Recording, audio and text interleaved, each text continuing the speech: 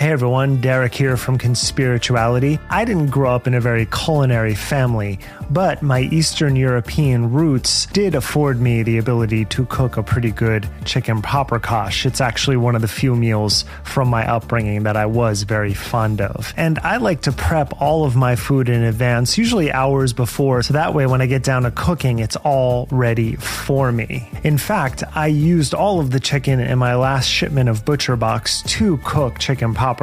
It is definitely a favorite here. ButcherBox really allows you to have everything on hand so that when you are ready to make your meal, you pop it out of the freezer, give it a day, and you're ready to go. Right now, ButcherBox is offering Conspirituality listeners your choice of a weeknight meal must-have for free in every order for a whole year. So that's either 3 pounds of chicken thighs, 2 pounds of ground beef, or a pound of steak tips. Plus, you'll get $20 off your first order. Sign up today at butcherbox.com/conspirituality and use code conspirituality to choose your free offer and get $20 off. Does Monday at the office feel like a storm? Not with Microsoft Copilot. That feeling when Copilot gets everyone up to speed instantly? It's sunny again. When Copilot simplifies complex data so your teams can act, that sun's shining on a beach. And when Copilot uncovers hidden insights, you're on that beach with your people, and you find buried treasure. That's Microsoft Copilot. Learn more at Microsoft.com/AI for all. Do you ever wonder about the psychology behind people joining cults, committing crimes, or adopting extreme beliefs? If so, LA Not So Confidential is the podcast for you. On each episode, this true crime and forensic psychology podcast investigates individual cases. Dr. Scott and Dr. Shiloh use their years of expertise as forensic psychologists to examine the psychological issues that connect with crime and dark decisions. The show is smart, curious, and a little snarky. I recommend listeners check out their episodes on pyromania, also body dysmorphic disorder, toxic sports parents, or erotomania, which is the delusional belief that one is loved by another person. If you love to learn and you want a deeper look into the history and psychology behind famous crimes, check out LA Not So Confidential. We really enjoy this show and we think you will as well. So check out LA Not So Confidential on Apple Podcasts, Spotify, or wherever you listen to podcasts.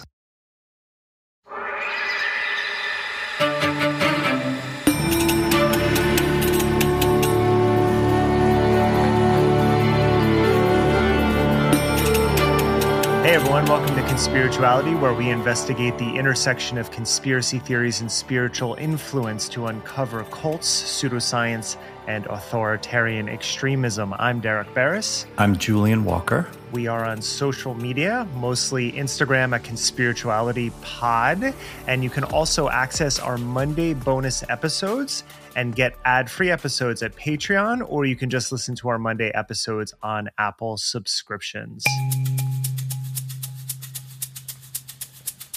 Do you ever feel like American society is caught in limbo? You know, like the Bardo realm between two election cycles, the dial-up static between invasive social media and quarantine isolation. We're stacking sandbags against the deluge of conspiracies and disinformation as we await the slow-motion countermeasures of science and the justice system. The disruptions of Trump, COVID, QAnon, Conspirituality, and January 6th all still frame our everyday lives, even as we attempt to return to normalcy that was always tenuous at best. Whatever happens over the next few months, the oven of 2024 looks preheated for chaos. Yet, one by one, the treasonous conspiracy-mongering liars who peaked in 2020 are being forced to deal with cold legal consequences. Our guest today is award-winning journalist and author David Neiwert, whose book, The Age of Insurrection, explains how we got here and points a way forward.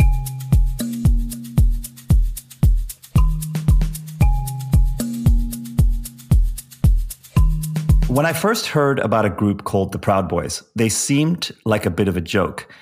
I saw a news report that showed young white guys in polo shirts half-heartedly punching a new recruit while he called out names of breakfast cereals as part of a hazing ritual. Prohibitions on masturbation, frat boy critiques of feminism, and that whole 4chan era trolling vibe, like taking their name from a song written for a Disney movie, Aladdin.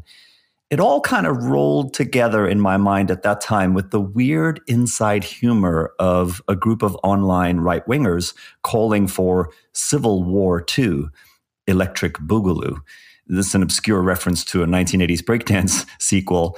And so then calling themselves Boogaloo Boys, but then coding Boogaloo as Big Igloo and then Big Luau, and so wearing Hawaiian shirts. Now you know the reference. But of course, when those shirts are covered by tactical vests on dudes carrying AR-15s, the jokiness goes sour fast. Let me just say that Electric Boogaloo, Break-In 2 Electric Boogaloo, is a fantastic movie that defines part of my youth. I remember it and then trying with my friends to do those moves. So the fact that they co-opted it is bullshit. That really bothers me. But also this masturbation thing. It's not just a prohibition on masturbation. I remember when I first found out about them, you're allowed to masturbate once a month if you're in the company of your female partner. So it's an even more cognitive mindfuck that they like everything you just referenced in that opening little segment.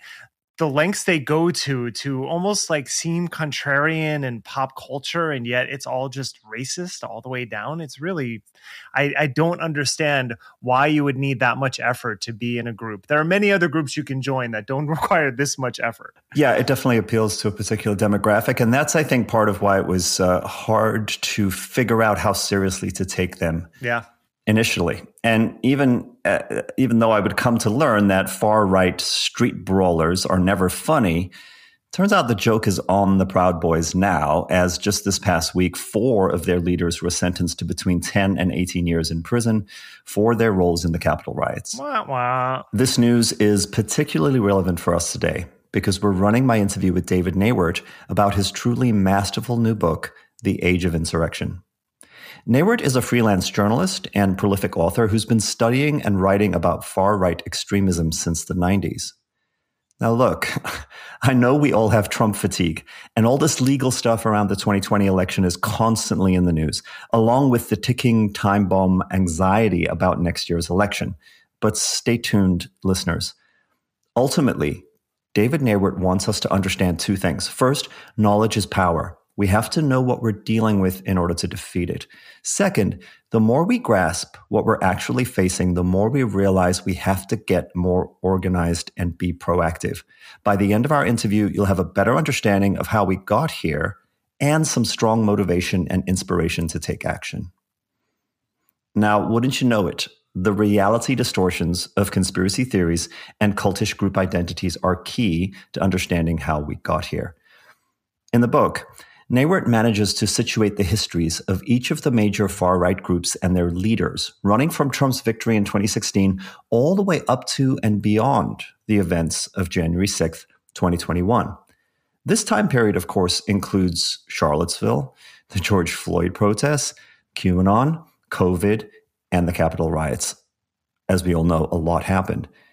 He combines skillful storytelling with journalistic rigor to show how not only the Proud Boys and various patriot and white supremacist groups and militias like the 3%ers and the Oath Keepers were steadily escalating violent rhetoric and actions over those years, but also how QAnon influencers and other conspiracy mongers like Alex Jones, Steve Bannon, Mike Flynn, Roger Stone, and of course Donald Trump stoked the flames of sedition by creating an alternate reality for a big chunk of the electorate.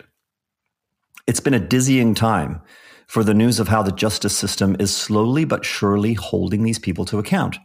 And in amongst all the legal drama of our former president's 91 indictments and motley crew of co-conspirators all begging for some kind of support in paying their legal fees, you may have missed that Rudy Giuliani was now found guilty this past week and potentially liable for millions in damages that have yet to be set of defaming Georgia election workers Shay Moss and Ruby Freeman by falsely accusing them of ballot stuffing in the discredited Trump stolen election conspiracy theory. I hope they become millionaires. I really do. They deserve it for what these people have put them through. Absolutely. Absolutely. Totally innocent. And I'm sure a lot of people heard their testimony to the committee, and just their lives have been devastated. Now, this defamation decision echoes rulings totaling, I just checked, $1.4 billion against Alex Jones for the consequences of his conspiracy disinformation on the lives of Sandy Hook parents. One line from the book I asked David Neiwert about at the top of our interview is, conspiracists comprised the largest portion of the January 6th mob. So whatever the differences in style, belief system, agenda, whatever the varying levels of violent extremism may have existed between the various participants in the insurrection, from the QAnon shaman to Mickey Willis, to Alex Jones, to the random guy in the Camp Auschwitz sweatshirt, to Joe Biggs of the Proud Boys, who was just sentenced this week to 17 years in prison, alongside Stuart Rhodes of the Oath Keepers, who got 18 years. What they all had in common was being motivated to take action by some set of false conspiracy narratives. They also propagated those narratives to their followers. There's a famous but contested quote from Voltaire that says, "Those who can make you believe absurdities can make you commit atrocities." That's in line with my frequent position here, that what we believe to be true at the deepest level about reality, about the world we live in, colors our politics, and it drives our actions in reality, in the real world. And that has consequences. What we see with extremist groups is a cult-like commitment to a vision of reality with existential and at times transcendent metaphysical stakes. QAnon, militia groups, and highly organized white supremacist street gangs all share not only in conspiratorial delusions, but also in accelerationist zeal, which borrows heavily from religious apocalypticism. To a man, whether it's Jake Chansley or Joe Biggs, Stuart Rhodes, or the as-yet unsentenced Enrique Tarrio, part of the psychological shock has been realizing that the almost divine mandate they believed would protect them from severe punishment was always just a lie. Well, I really enjoyed David's book, as well as your excellent interview with him. In the beginning of the book, I'm reading about events that I perfectly remember, like local instances of violent white nationalism and Christian nationalism, all the fun stuff we get to see every day here in America. But then about 50 pages in, it really hits me. I'm going through how so many Americans relate to school shootings. It hits me hard at the moment, but then you move on, and then another one happens, it hits you, you move on, and the cycle repeats. It's our horrible memory that is part of the problem here. But when it's all laid out in front of you, like it is in this book, you realize how pervasive and persistent this threat of nationalism writ large really is, and how entangled many of the players are. But there's something else which I started noticing after reading a Harper's Bazaar article about Christian nationalism something like 20 years ago.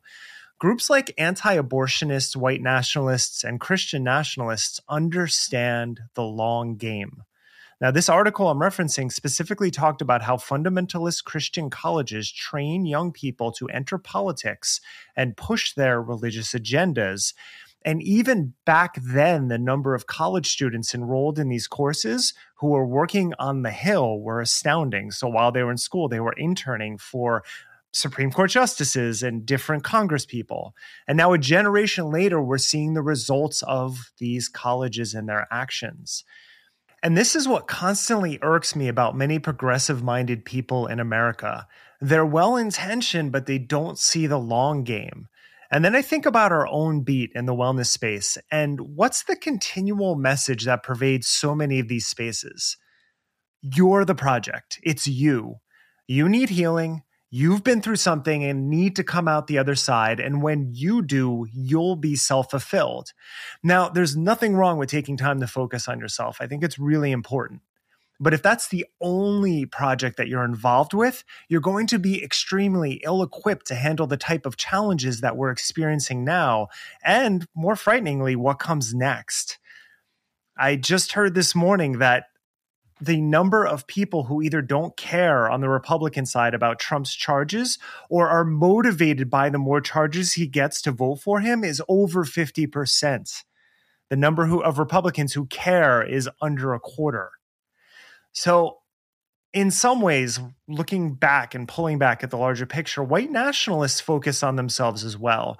It's extremely selfish to think that you're part of a special group that deserves something more than other people. Now, they think their group is divinely mandated. This is white nationalists, Christian nationalists, all these nationalists. They might just think they're socially mandated to own something, right? Land, government, ethics, whatever it is, it's their domain. So on one level, it is fundamentally selfish. But on the other hand, it's about the group, the tribe. And David Neiwert draws this out in his book when he talks about how many of them say they're willing to die for the cause. And I don't think it's hyperbolic. Sure, some of the insurrectionists broke down on the stand, claiming to have been serving Trump's message and that they should not be held accountable. But others are proud of what they did and have no issue sacrificing themselves for this larger goal. And I rarely, if ever, hear that type of sacrificial language when progressives talk about their causes. Now, to be clear, I'm not saying that we necessarily should. From my point of view, it's about getting along and working with others and building a coalition with other people. So it's not like I'm advocating for liberals to become sacrificial lambs. I don't want any of us to die. But when on the other side of this equation, you have people who are willing to sacrifice themselves in the name of their God or skin color, how do you fight it if the only project you've been focused on is yourself? I understand this isn't a binary. Many people in our communities do good charitable work. But as an industry, the broader idea of wellness relies on this self-as-project form of navel-gazing as a marketing strategy because all the products and services are geared toward the individual, not the group. And that's an entirely different mindset from what we're up against. Even Gandhi said that nonviolence is the way until you have to stand your ground and fight. And I see many more battles ahead that are going to take a lot more than posting a few memes on social media. Yeah, absolutely. And to echo that long game point, there's been a lot of discussion since the Roe decision of the multi-decade efforts that the religious right has put into stacking the Supreme Court the way they currently have it stacked, and that's part of why they held their nose or why they fabricated, religious rationalizations for why Trump was the perfect, imperfect, leader to get them to the promised land, even though he had all of the moral problems that he had. I just came across something in researching more deeply into Roger Stone because I'm talking about him for this Monday's bonus. Roger Stone was involved in the 2000 election and in stopping the recount that was happening in Miami-Dade, Florida. The thing I found out that I didn't know is that 3 of the lawyers who were involved in essentially installing Bush Jr. as president are now sitting on our Supreme Court. Like that. They talk about a long game. Talk about an inside track where all of these moves are being very carefully and very cynically orchestrated. And these are the people who are constantly coming up with conspiracy theories about how dangerous the left is. And it's, recognizing that that's all part of their disinformation campaign while they have their eye on the prize all the time. Right. And I don't want to make it seem that there aren't good progressive organizations that do see the long game. I just think at the moment we're extremely outmatched in the communications environment that we're working in, which is social media. And therefore that spills over into what the media covers. And that really sucks for organizations doing good work. But I do still stand by the fact that the wellness industry as an industry focuses so much on hyper individualism as a sales point that is part of the issue as well. One thing I took away from the book was a deeper context for how far-right extremism had been so actively trying to push the country into chaos deliberately. Neiwert and I talked about the incessant and completely fabricated story from their media about the supposed danger of Antifa and Black Lives Matter as the sharp end of the authoritarian Marxist spear. This goes all the way back to 2016.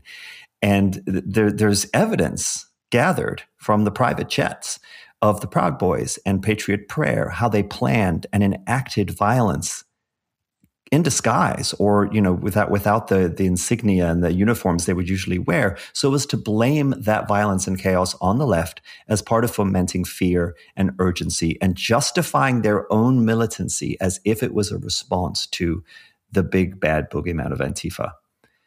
The real threat of actual strategic and well-armed open white supremacists gathering at the gate of democracy creates a stunning contrast for me. And I know some people won't like that I'm going to say this, with what so many of us on the left got caught up in during the racial reckoning of 2020.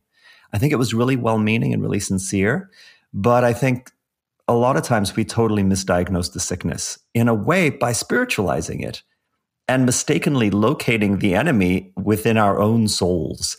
Many became convinced that the way to acknowledge, to understand, to make progress on the issue of racism in America, especially as exemplified by police killings, was somehow for already liberal people to go into this deep personal reflection. But this just made Robin DiAngelo richer. I don't think it had any magical impact on the legislative effects of structural racism, let alone on the progress of actual white supremacist groups.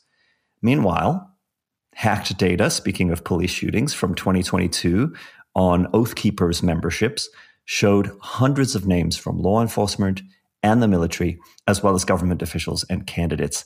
There's the problem. There's a part near the end of the book where Neiwert quotes Stanford cybersecurity professor Herbert Lin, and this is the quote: "We now live in an environment in which no conceivable evidence can persuade true believers to change their minds, and the resulting epistemic fractures translate into a once unified nation sharply divided against itself. A worse national posture to meet the challenges of coming great power competition could not be imagined." Now, Neiwert provides a holistic understanding of the battle in front of us. It's a long book, as you hint at the very beginning of your talk, but it's worth it. He gives a context and history to what I believe to be humanity's worst impulses, right? What I mentioned, tribalism, bigotry, violence. And I'm pretty confident that very few of the people who actually need to read this book as a warning of the dangers will do so because they're the people who he's warning us against. But it's obviously, again, not a binary, and I'm critical of what I consider the most damaging mindsets of the broader wellness community, because that's a community I've been immersed in for decades. I completely understand the impulse to see humans as interconnected, like the net of Indra.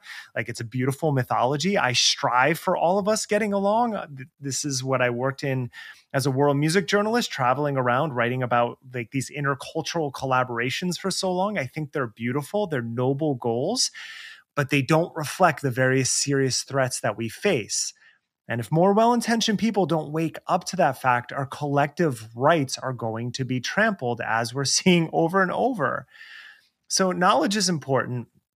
I know Neiwert is a writer, and he says that that is first and foremost what he's trying to present. But putting that knowledge into action, and he knows this too, is more important. Personally speaking, I'm attending my first neighborhood council meeting tomorrow, the day after recording. And I'll be going every month moving forward. Neighborhood meetings, zoning board meetings, library meetings, school board meetings, they're very boring in general. My first job as a full-time reporter was in Monroe, New Jersey, and it required me going to these meetings multiple nights a week and trying to pull up, like, my garbage bins were toppled over. I need the garbage men to stand them upright. Like, that's what I had to report on because I had to find these stories. But local news is really important because it's literally where you live.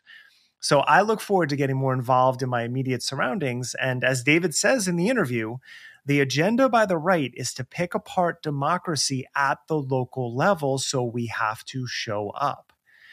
Now, one thing some of the more aspirational messaging from the yoga world does to our brains is to think that we can change the world and anything less is not worthwhile.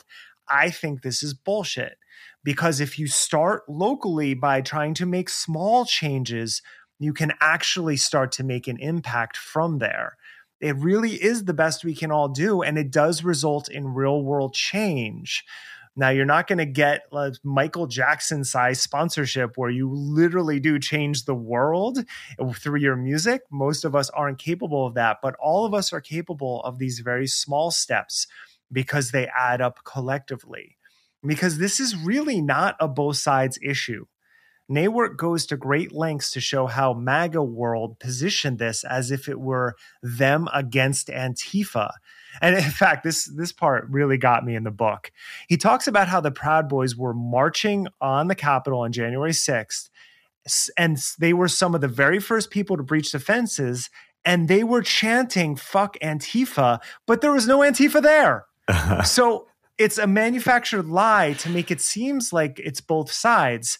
But the fact that they were chanting it without any of them in sight just shows you how it's all in their heads and it's all projection to begin with. A final message before we get to this excellent interview. Support organizations that fight hate groups. One I like is Southern Poverty Law Center, and they've done important work since the early 70s. And the thing is, every week I see a Heritage Foundation write some fucking thought piece that's a hit piece on their work. And I know some people were frustrated at their stance on Islam at the time, and that's all debatable. No organization is perfect. But I'd rather focus on groups doing on-the-ground work that I don't agree with on everything than reading biased op-eds and think that I'm learning something. And that's you, Heritage Foundation. Now, we haven't been here where we are right now as a nation before.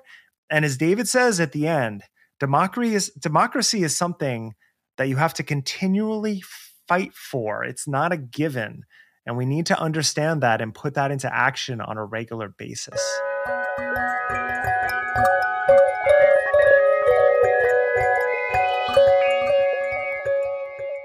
If you're a fan of workplace comedies like The Office or satire like The Onion, then I have a podcast that I know you'll love. It's called Mega.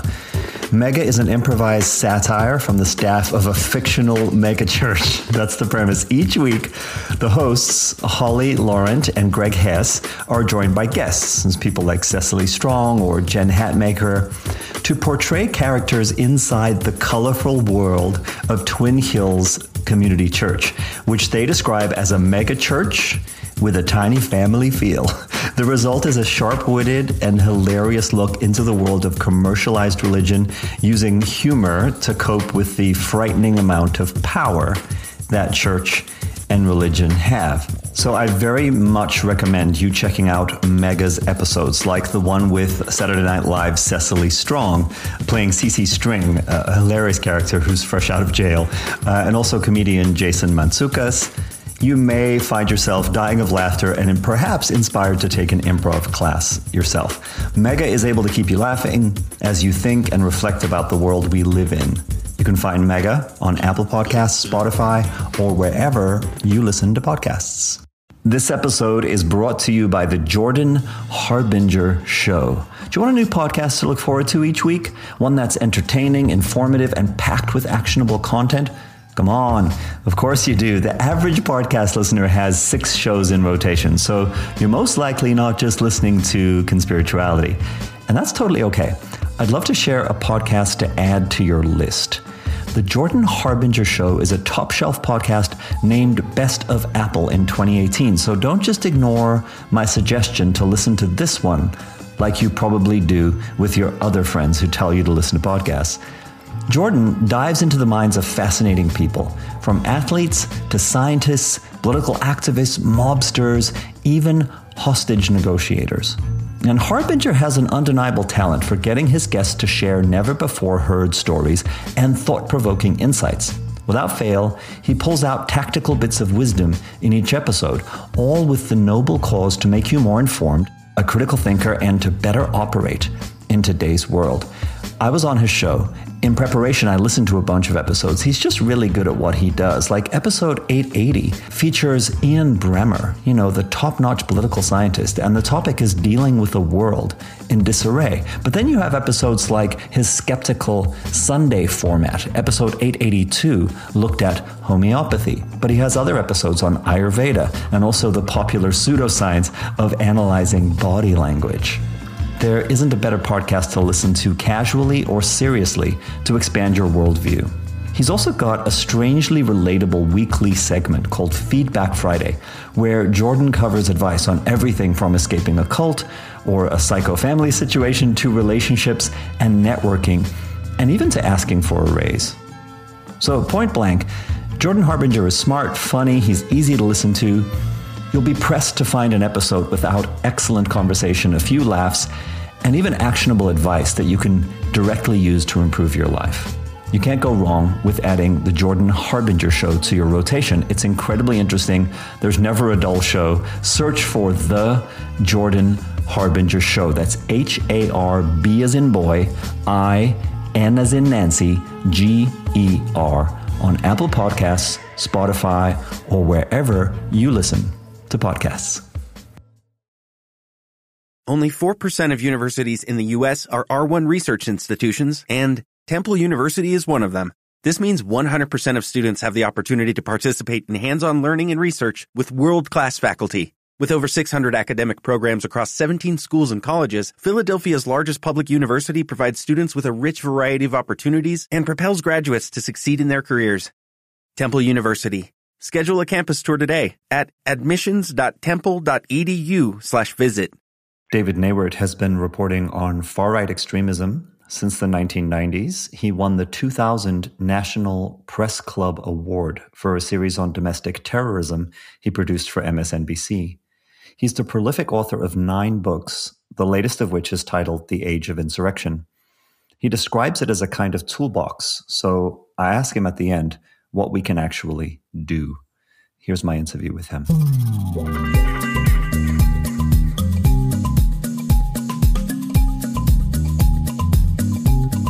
David Neiwert, it is a pleasure to have you on Conspirituality. Welcome. Pleasure to be here, Julian. I just finished all 500 plus pages of your epic book yesterday. It's really an accomplishment. The combination of research and storytelling is really masterful. What you've done is track groups like the Proud Boys, the Oath Keepers, Patriot Front, and their most significant members from around the time of Trump coming to power all the way through to January 6th, 2021, and then after the Capitol siege as well. As you may know, we focus on this podcast a lot on the impact of conspiracy theories. You have a line in your book that goes as follows: conspiracists comprised the largest portion of the January 6th mob. So can you tell us about the role that conspiracy theories play in creating what you call the age of insurrection? The reason I said that is that really every one of the 5 groups that I identify as being part of the January 6th insurrection are all conspiracists to varying degrees. The white nationalists and patriots, patriots are built around conspiracy theories, and as are white nationalists. And groups like the Proud Boys, these street brawlers, it's their mother's milk. It's something that runs through all of them, but there are some people for whom, whereas, Oath Keepers and Proud Boys all have a very specific set of motivations, there's a group of people for whom the conspiracy theories themselves are the motivation. And here I'm thinking of the Alex Jones InfoWars contingent, as well as, of course, the QAnon conspiracy cult. They all operate in this alternative universe of conspiracism that they've built up over the last 20 years. This world in which, the world is actually secretly run by a cabal of wealthy elites who are trying to manipulate the rest of mankind into slavery. That's the abiding narrative that they all buy into. And for some of them, yes, specifically, those beliefs are really what they focus on. Conspiracy theories also play a role in how political theorists talk about the emergence of fascism in democratic societies. And you reference in the book the 9 mobilizing passions that drive this cultural process toward the far right. Can you tell us about that? Yeah, fascism is definitely an element of what we're dealing with here. It's not classical European fascism. It's more like modern American fascism.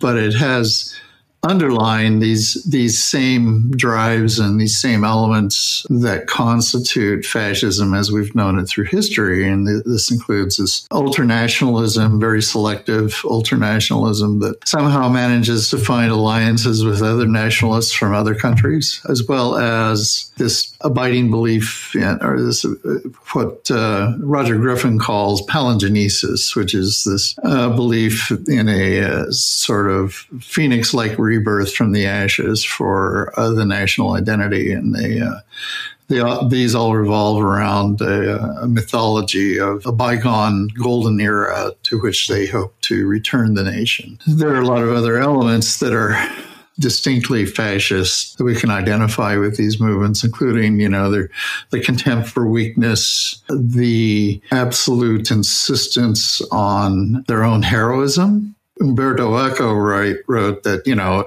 in a fascist society, everyone is educated to be a hero. Mythos of heroism really plays a central role in all this because this is how they generate, first of all, their justification for their beliefs, but it's also becomes the fuel for whom they target and how they target them, specifically with violence. So these are all elements that have been historically part of fascism since the early 20th century, and they've actually always been latent in American politics. We just haven't had the political space for it to grow until the last 6-7 years. The heroic victim is the phrase that comes to mind for me. Yeah, that's, it's been observed by more than a few sociologists that right-wing extremism really builds on this idea that ordinary people are being squeezed between nefarious elites at the top and a parasitic underclass underneath, and that they're being sandwiched in between them. This is called a producerist narrative. It's really central to right-wing extremism as well. And it's one of the main things that they devote so much energy to is concocting these enemies. Of course, back when I was a kid growing up, it was communists that the John Birch Society was waxing paranoid about for seemingly decades. By the early 2000s, it started focusing on immigration. Immigrants became the focus of the idea of a parasitic class attempting to destroy America from underneath. After Trump was elected, then we started hearing a narrative about anti-fascists.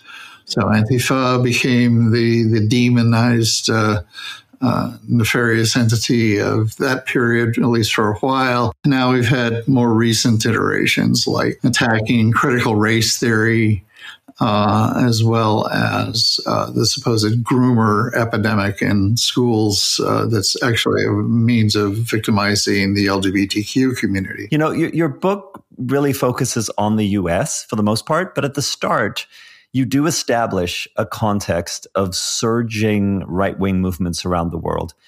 And as you just pointed to, the paradox that immediately comes to mind for me is that of this hyper-nationalist focus on sovereignty that rejects all of the post-World War II and climate crisis international alliances, but still very actively builds these bridges of support and sometimes covert influence with political groups, even with ruling parties in other countries that are advancing a far-right agenda. Steve Bannon is, of course, a major player in this endeavor. And the most public examples of this might be Tucker Carlson broadcasting his show from Viktor Orban's proto-fascist Hungary while he kind of gives them a massage. And then, the following year, CPAC happening, the American Conservative Convention happening in Hungary, and it happened again this year. So this is incredible to me how international this group of nationalists actually are. I want to quote something to you from the book again. Early on, you say that since 2014, Russia has spent over $300 million on a covert campaign to influence American politics. So tell us more about that. about how disinformation, conspiracy theories, and political turmoil in the US benefits other authoritarian leaders. And of course, top of the list is Putin. Sure. Well, of course, actually, the $300 million is what they've been spending, not just on the U.S., but spreading disinformation all throughout Europe, as well as, Australia and other nations. Got it. The Russian regime has been financing organizations and political movements and parties, particularly in Europe, that are designed to undermine democratic regimes. This includes the Alternative for Deutschland party, the far-right party in Germany, Sweden Democrats in Sweden, Meloni's Italy First party in Italy, Marine Le Pen's Nationalist Party in France. All actively funded by Putin. Yeah. This money is funneled through giving people loans, as well as, of course, free propaganda efforts and a number of other means. Yeah, they get a lot of support from, if not Putin's regime itself, it's through his oil oligarch toadies with whom he's aligned. And then it also includes, there are Russian ties between extreme far-right terrorist groups, neo-Nazi groups like Atomwaffen SS, whose founder actually lives in Russia now. The tendrils are multifaceted and run in a lot of different directions, but there's a lot of money flowing. The thing that's really tricky these days about having this conversation is that it's a mirror image of the conversation that Alex Jones is having, except his is based entirely on fabrications and boogeymen, and you're talking about something that's based in research and facts. But on the surface, it sounds very similar, right? Substitute Putin for George Soros, and you could have said that same paragraph. Yeah, of course. And been, a more mild-mannered Alex Jones. So it's really tricky. So again, what's your take on how propaganda, conspiracy theories, the disinformation, the deliberate disinformation component of this functions? Do you have a sort of working theory of that or observations about that? I think the underlying phenomenon that we're dealing with here is authoritarianism. In order to recruit people into the sort of authoritarian worldviews that they're promoting, it requires a disengagement from reality, because most authoritarians are promoting this sort of alternative universe where, no, we are telling you what's true. Don't believe the media. That's a big part of how authoritarianism works, is that they separate their followers from the rest of the society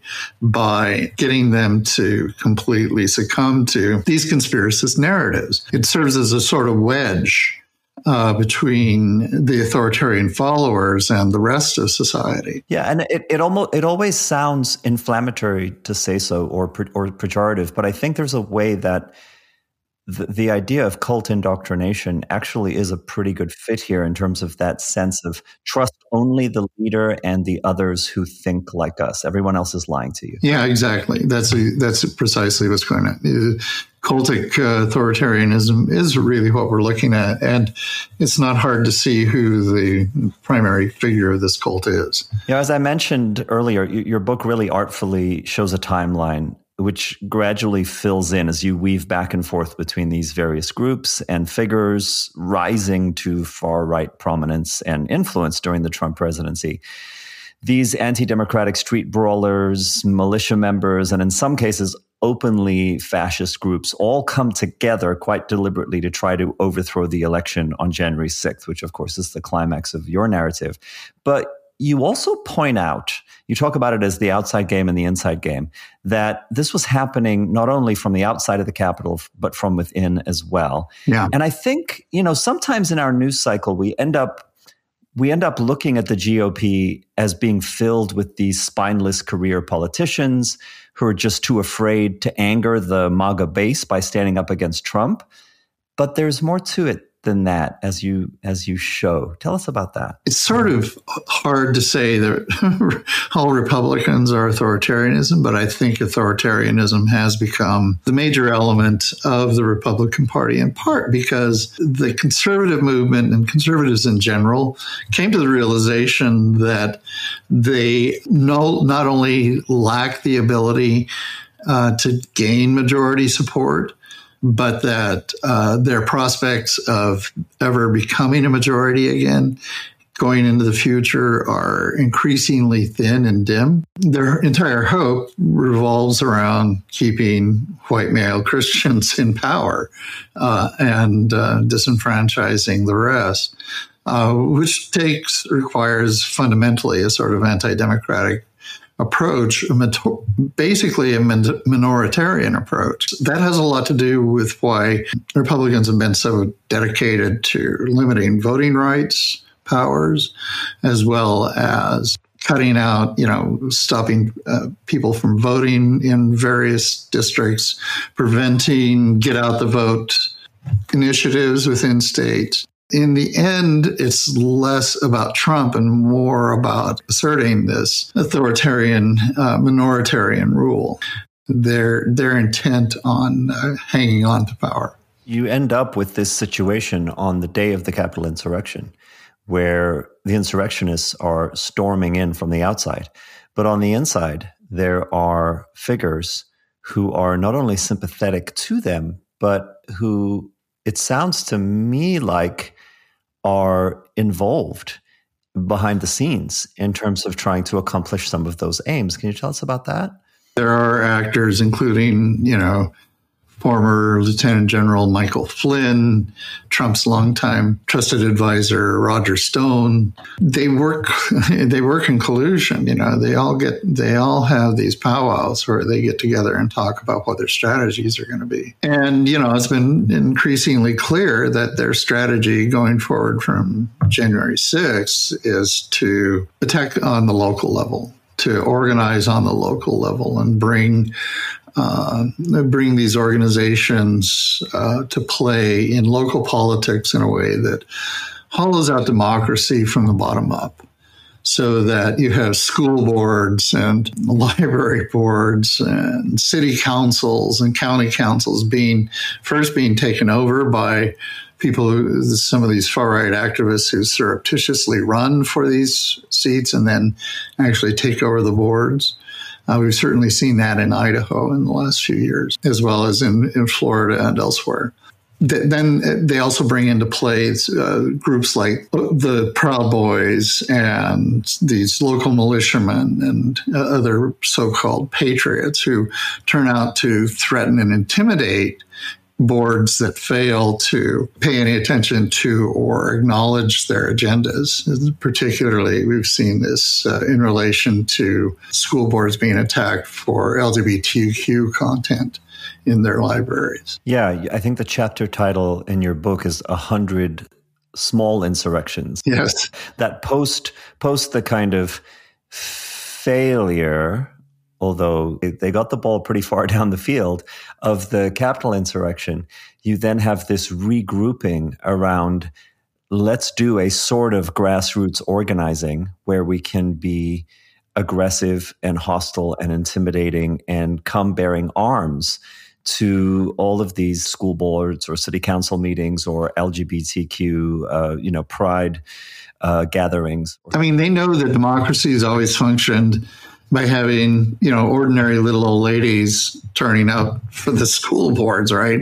And these little old ladies are not prepared in any shape, form, or fashion to deal with, or nor do they have any desire to deal with these thugs bearing AR-15s who get up and yell at them and scream. Most people are going to will have to feel like they have to walk away from that because they're utterly unprepared for it. Unfortunately, what it does mean going forward is that people running for local office need to take this threat seriously, because inevitably they're all going to be confronted with these factors, with these groups that do this kind of thing. The truth is, democracy isn't easy. We've kind of taken it for granted for so many years that it will just run naturally and easily.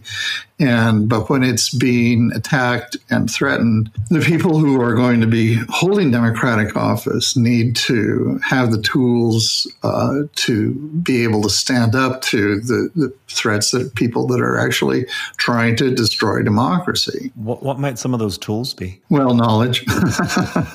This is the first. I mean, that's why I wrote the book, was for people to have the informational tools that they need to understand what it is that they're looking at and dealing with. When Proud Boys come out to their school boards, they really should know what they're dealing with. Not only that, they also need to understand that there is a very real threat of violence that underlies all of this, and that they need to act accordingly. They need to be prepared accordingly.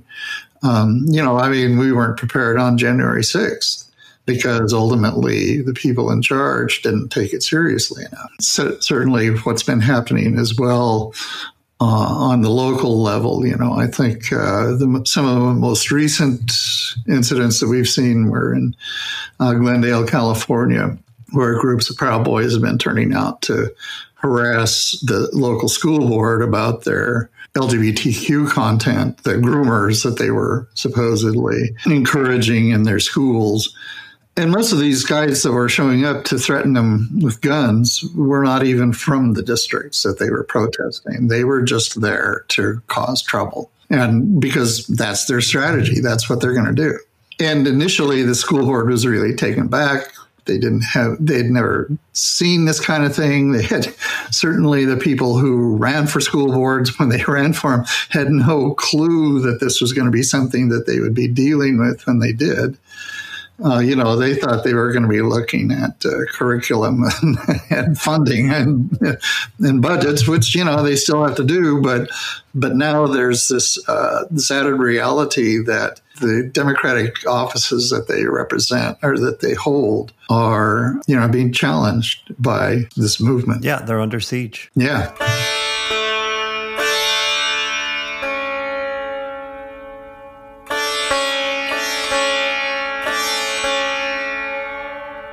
Comedy fans, listen up. I've got an incredible podcast for you to add to your queue.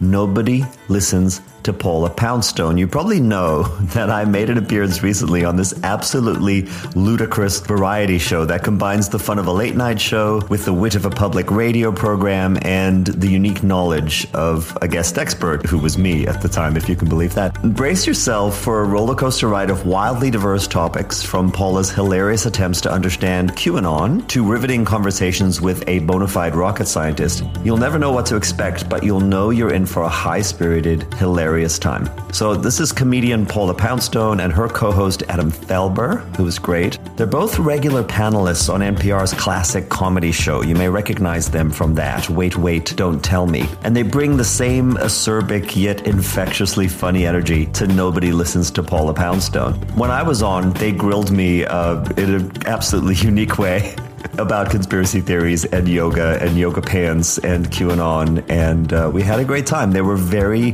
sincerely interested in the topic, but they still found plenty of hilarious angles in terms of the questions they asked and how they followed up on whatever I gave them, like good comedians do. Check out their show. There are other recent episodes you might find interesting as well, like hearing crazy Hollywood stories from legendary casting director Joel Thurm, or their episode about killer whales and killer theme songs. So Nobody Listens to Paula Poundstone is an absolute riot you don't want to miss. Find Nobody Listens to Paula Poundstone on Apple Podcasts, Spotify, or wherever you listen to your podcasts.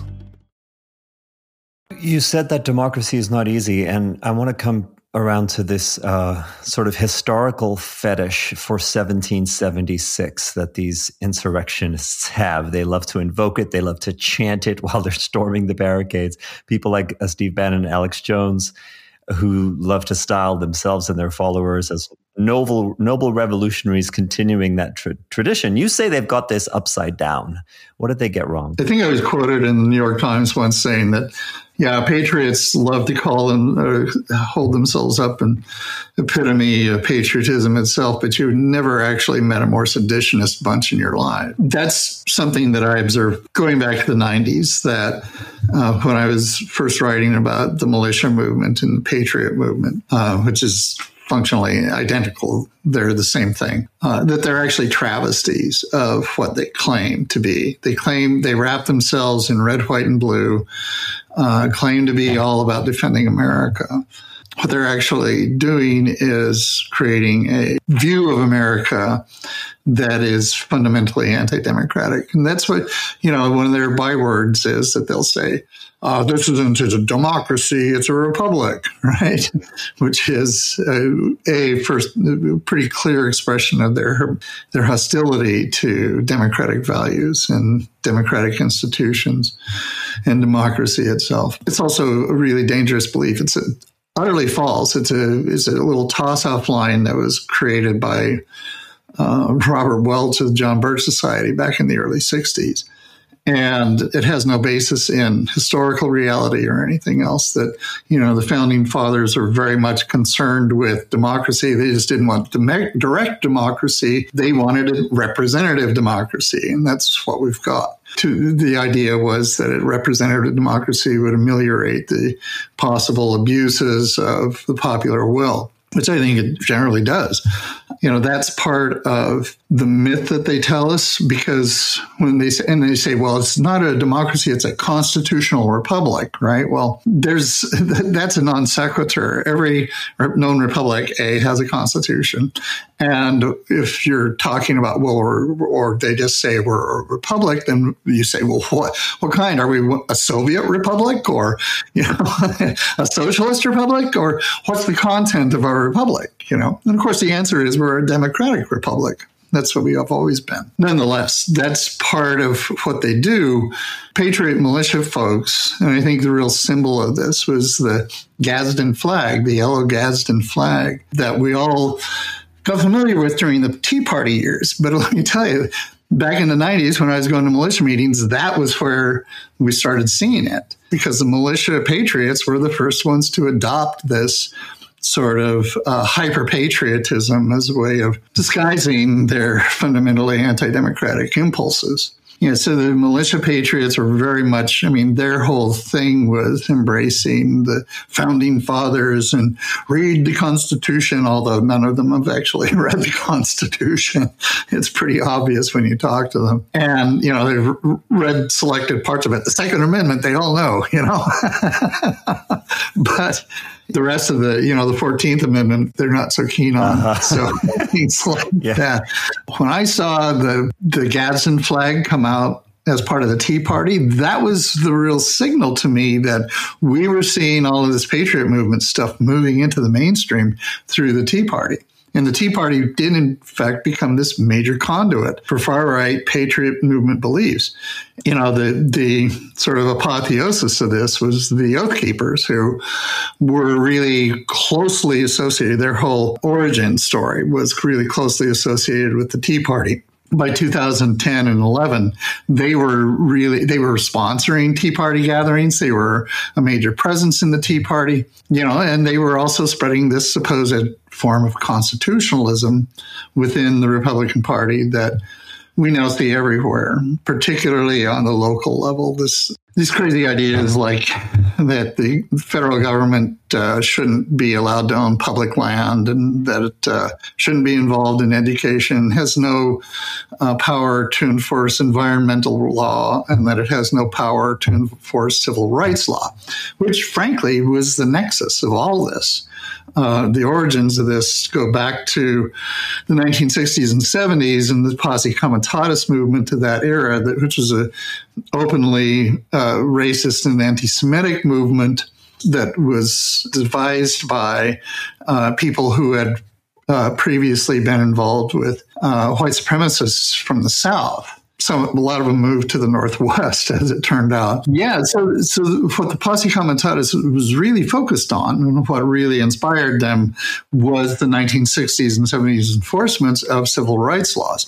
And that was ultimately what they were focused on, was defanging the federal government preventing it from actually being able to enforce civil rights laws on a local or national level. Yeah, with that kind of sovereign citizen style obsession with specific interpretation of like this sentence that I've excised from the legal kind of canon. Right. Which they then combine with citations from Black's law book, or they'll even cite the Magna Carta and various other bizarre texts and then they mix it in with the Constitution, and it becomes part of their conspiracist worldview. Yeah, it's an interesting overlap with religiosity, because I think there are several videos I've seen of sovereign citizen type people in multiple countries where when they'll break in to a government office, they'll sort of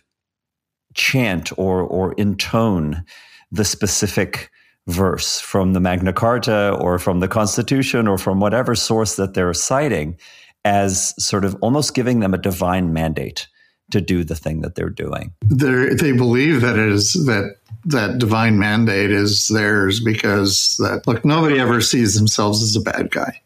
These people all see themselves as heroic, godly, God-fearing, good American Christian people. Especially from an authoritarian point of view, it's absolutely essential to have God's imprimatur on their actions. One of the aspects that I see as having happened in our political discourse over at least the last 10 years is this kind of carnival mirror effect. I would say fun house, but it's not fun. You see things like racist reactionaries will accuse progressive activists of being the racists, and people in favor of book burnings or book bannings will point the finger at disinformation researchers as censoring free speech. Right. And then, of course, those attempting to steal an election and upend democracy will claim they're only trying to stop the stealing of an election and they're trying to fight the authoritarian woke Marxists. And so I often lament that the culture war aspect of this makes it seem like the right has brought a bazooka to a knife fight. Yeah. Especially because for all of their moral posturing as good Christians, they have no problem lying and distorting the truth aggressively so as to win these daily skirmishes and just own the libs. But you have a thread running through your book that I see as being about a more visceral and violent manifestation of this dynamic that I was just describing. And it's this way in which Antifa and BLM, and you've already touched on how, then CRT and trans people are used to mobilize paranoia and outrage in ways that to the people on the right seem to justify the violence, right? Right. But within the culture, more broadly, it can create this false perception that there's a both sides phenomena. Antifa is really, really bad. Like Antifa is as bad as the Proud Boys kind of thing. Right. You touch on this multiple times through the book, and I think you do a really good job of unpacking the timeline of how all of that unfolded. Can you say a little bit about that? Sure. Well, I've often remarked that 90% of what you hear from conservatives on the right is just straight up projection.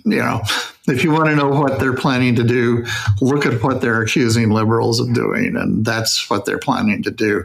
I think back on, Jonah Goldberg's book in 2008, I think it was Liberal Fascism, which was pretty much a warning sign, I thought, considering that it was one of these things that came out of nowhere to accuse liberals of being fascists. And in fact, it was at a time that I was seeing really a rise in really ugly authoritarianism on the right at the same period.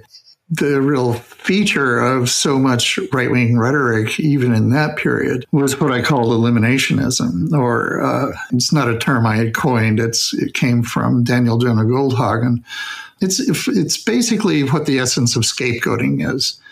When we create scapegoats, we're doing so for the purpose of eliminating them from our society. And eliminationism is basically a politics where you vilify and demonize your opponents to create this view of them as being less than human. Early 2000s, it was very much directed at immigrants and Latinos in particular. in more recent years. One of the T-shirts I used to see showing up at Proud Boys events was Pinochet did nothing wrong.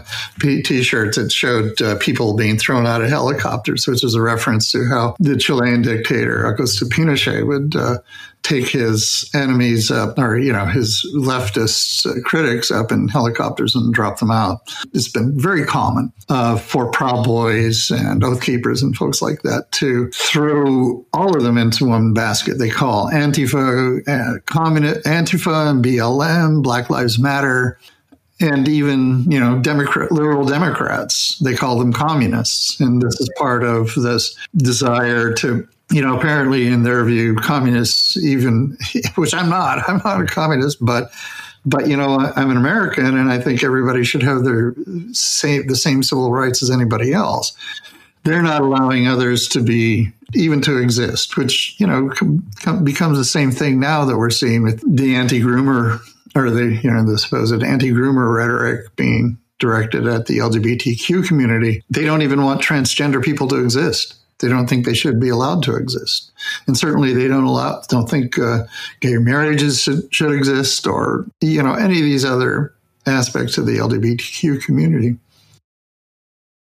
About this is that the reason I wanted to ask you about Antifa is you do a really good job of tracking, all the way back to right before Trump came into office. The conspiracy echo chamber is constantly ginning up these fabricated ideas. Like at that time, it was that Antifa was going to storm, the streets and wreak havoc and stop Trump from taking office. Right. There's this constant sense that Antifa is this big, well-organized, funded by George Soros. They're the ones doing all the violence. And that runs all the way through. There are instances that you track again and again and again, all the way through to Tucker Carlson's disinformation, documentary about the January 6th insurrection. And I think that the George Floyd protests were, in a way, this golden opportunity for these propagandists to take to the streets, and you track this, Proud Boys, Patriot Front, others like them, and they are actually instigating violence, coming to fight, being incredibly aggressive, and in some cases, you have the back channel evidence to show that they're saying, let's go undercover today, right, and wreak havoc, and then say that it was Antifa so that we can continue creating this public perception that we are the only ones who can save America from this terrible, scary force. Right. Well, that is exactly what happened. The post-2020 conventional wisdom, especially on the right, is that Antifa and BLM burned down cities and killed dozens of people and so on and so forth. Well, being from Seattle and having visited Portland recently, I can tell you that neither of those cities were burned down. We had a couple arsons and that was it. More importantly, the idea that there were dozens of people killed is also fabrication. There was one fatality in all of the summer 2020 riots that was directly related to the protests.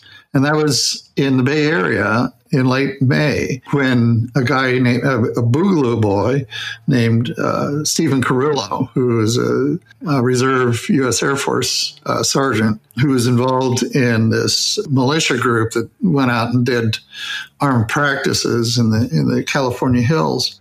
He and another cohort drove to the George Floyd protests in Oakland using a sniper rifle, shot two federal officers who were working in a guard booth, and killed one of them. He was tracked down a couple of weeks later. Sheriff came to question him about the Oakland shooting at his home in the rural areas. He got into a gunfight with the sheriff's deputies, killed a sheriff's deputy, and then was tackled by a neighbor. And Carrillo is now, I believe, serving a life term in prison for that crime. And he was unquestionably, one of these right-wing extremists. And his plan was to try to pin the blame on Antifa for his violence. And you know what? It worked. Both, Ted Cruz cited that shooting as proof that Antifa was killing people, as did Mike Pence in his acceptance speech at the Republican convention that summer. The truth frequently has a very hard time competing with the concocted realities that these propagandists and these disinformation artists concoct, and especially when it has to do with a pre-established narrative like the one about Antifa and BLM in the summer of 2020. Now, there was one guy who said, I'm 100% Antifa, who was involved in a skirmish where he shot someone. Yeah, it was a man named Michael Renal who was out on one of those nights when Proud Boys invaded downtown Portland with their pickup trucks, and they were shooting people with their paint guns and threatening them with their AR-15s and walking around town and looking for people to beat up. And Renal was with some friends that he apparently believed were going to be attacked by these guys. And he confronted one of them in the streets. The guy pulled out a can of bear spray and started spraying him. And you can see all this on the video. And the very moment that he pulled that and started shooting the bear spray, Reno pulled his own gun and shot him and killed him. One shot in the chest, and actually shot him twice. And then he fled the scene. He became immediately demonized by the national press as, this rogue, violent Antifa guy. And he did an interview with Vice where he explained that he believed he was firing in self-defense. Later that same day that he did that interview, federal marshals caught up to him in Western Washington in an ex-urban area where he was hiding out, confronted him and they shot him down. They claimed that he had pulled a gun, but his gun was actually found fully loaded in his pocket. So the idea that, let's just put it this way, there were very much conflicting stories. But Donald Trump was very big on having federal marshals hunt this guy down and kill him. And in fact, he told one of his rallies that they didn't want to arrest him. They were just going to get him down. And that was pretty much the attitude that, this guy doesn't deserve a day in court. Let's just kill him.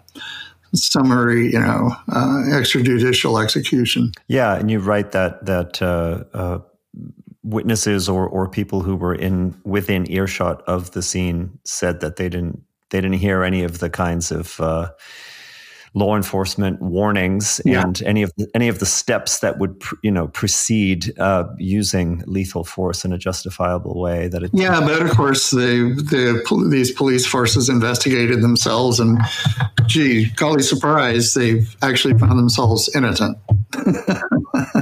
Well, speaking of investigations and innocence, I know we all have Trump fatigue right now, but our interest, of course, is piqued by this rash of indictments and arraignments and trying to find court dates in a race against the election clock. I know, I think I can speak for most of us liberals that the Mueller report was such a big disappointment in terms of feeling like Trump and his co-conspirators would ever be held accountable. But now things are really moving. There's this incredibly tepid response from MAGA when Trump calls for mass protests outside of the courthouses where he's being indicted, which of course can lull us into a sense of like, oh, maybe it's dispersed, maybe all of the major extremists and leaders and foot soldiers have been imprisoned after the insurrection, and the rest of them are too scared to do anything. What's your sense, based on having followed these groups for as long as you have, about what could unfold between now and the election next year? Because I have a sense we're headed into a very incendiary time. Well, I think actually that a lot of Trump supporters are fully aware of what a con artist the guy is. And they certainly are aware that he will throw them under the bus if he needs to, which is why a lot of people weren't turning out to do these protests. Will they vote for him? I think that that's entirely possible. Would they turn out for another insurrection? I think if they felt there were going to be another 100,000 people out there on the Capitol Mall, yeah, they probably would. And I think that was a lot of what had to do with it. that, we'd had two previous protests in DC, one in November and one in December, and each one was larger than the previous one, but they didn't have Trump's endorsement. When he came out with that tweet on December 18th, the "Be There, Will Be Wild" tweet, that I think is very much correctly credited with the mass response that he got. I think that if he has similar circumstances and is able to manipulate them again, I think it's entirely possible they could do something like that again. Yeah, and we also did have the heartening kind of results in the midterms. Yeah. In terms of so many of those election denying candidates not getting in, there were still plenty who did get in. Most notably, the Secretary of State positions not getting filled by people who would then use that. Yeah, and they worked really hard. Especially the Michael Flynn's and those folks out there worked really hard to try to get these election denialists elected. And to hear Carrie Lake tell it, they actually did. Yeah, she got in anyway. In her own alternative universe, she's actually in the shadow government. Okay, there's so much, obviously, that we can't get to today. I really want to highly recommend The Age of Insurrection to everyone listening. You say in the introduction that you hope the book will be a kind of toolbox, and you mentioned that a little bit earlier as well, for readers to use in recognizing our predicament, fighting back against the clear and present danger of far-right extremism having gained so much ground. What are your closing thoughts on why reading your book might serve this role, and then what else we can do? The book, I tried to make it a fairly complete and thorough summary of what I would call the insurrectionist army or the anti-democratic movement in America. Understanding what we're dealing with is going to be essential to fighting it. But then we have to actually fight it. I'm not talking about, going out and buying our own AR-15s. I'm talking about organizing our democracy. I think the best tool to fight forces arrayed against democracy is democracy itself. It's not something we can take for granted anymore. It's something that we have to fight for and work for. And then once we've fought for it and worked for it, we actually have to put it to work to achieve better democratic outcomes across the country so that more people are empowered, more people have the right to vote, more people have economic opportunities that a lot of these anti-democratic efforts and initiatives actually curtail seriously. Emphasizing communitarian values, old-fashioned communitarian values where we're all looking out for each other. I live on an island where during the pandemic, unlike much of the rest of the country, the community here really got behind the efforts to prevent the spread of COVID-19. People masked, and you got the stink eye if you walked around town without a mask, and everybody got their vaccines quite promptly. Now, we did have a few cranks showing up on street corners with signs saying that COVID was a hoax and whatever, but it was such a tiny minority on the island, and people were really looking out for each other. Because maybe that's because we were on an island, and that's part of the mentality of living in a place like that, is that we tend to look out for each other. But the end result was, over the whole pandemic, we had one death. We had the lowest infection rate on the entire West Coast and one of the lowest in the country. We were kind of represented what America could and should have been. I grew up in a time in southern Idaho when those communitarian values were really powerful and they kept communities together. And I think right-wing extremism and its seep into American politics has really frayed that ethos and frayed that mindset. A lot of the hard work we need to do is to restore that sense of community among ourselves. And a lot of it actually does require starting on the local level. Thank you, everyone, for listening to another episode of Conspirituality. We'll see you here next week with our guest, Naomi Klein, talking about her exceptional new book, Doppelganger, which everyone should pre-order if you have not. We'll see you here or over on Patreon.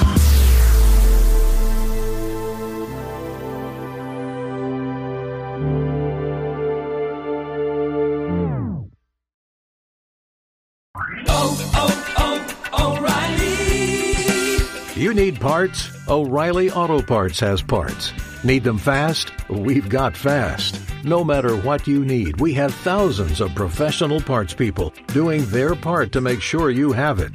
Product availability. Just one part that makes O'Reilly stand apart. The professional parts people.